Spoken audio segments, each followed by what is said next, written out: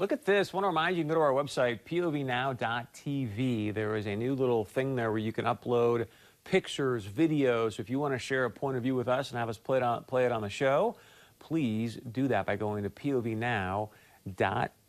All right, let's get to your points of view.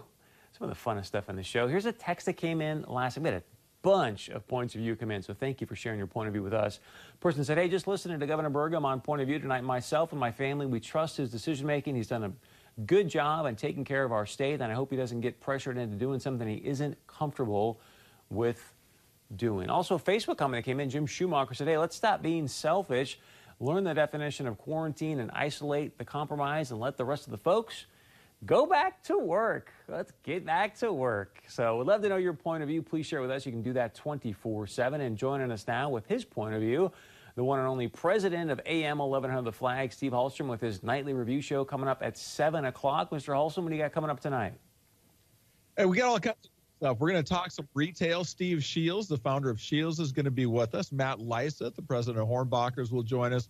Talk about, can we buy yeast, and is pork prices, bacon, is it going to be more expensive to have breakfast now with all the pork plants being shut down?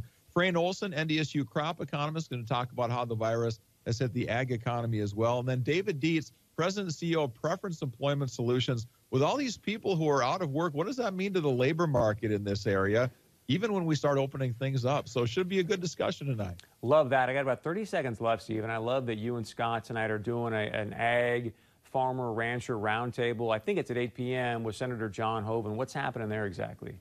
Yeah, you know, this is one of the untold stories what's happening. We talked about it. We're going to have some discussion in the 7 o'clock hour. But nobody works harder for farmers in the congressional delegation than John Hoeven. And he's been fighting for farmers all along in this thing. And there's some good things that have come to the farm community, $19 billion coming specifically to farmers and ranchers here. So we're just going to let people across the state. We're going to be joined by KFYR Radio and AM 1090, our KTGO affiliate out west as well. And everybody can call in, ask questions, and ask them directly to Senator Hoeven. So it should be a good hour following the nightly review. You're a busy man, my friend. I thought I was busy. You don't sleep. So, Steve Hultstrom, thank you very much. Again, 7 o'clock nightly review, 8 p.m. the Ag Roundtable statewide. So join for that. And as always, thank you so much for joining us here on Point of View. As you know, Point of View, this is the show that's fighting for the truth for you. I'm Chris Berg. Have an outstanding evening. Enjoy some sunshine. And we'll see you back here tomorrow night.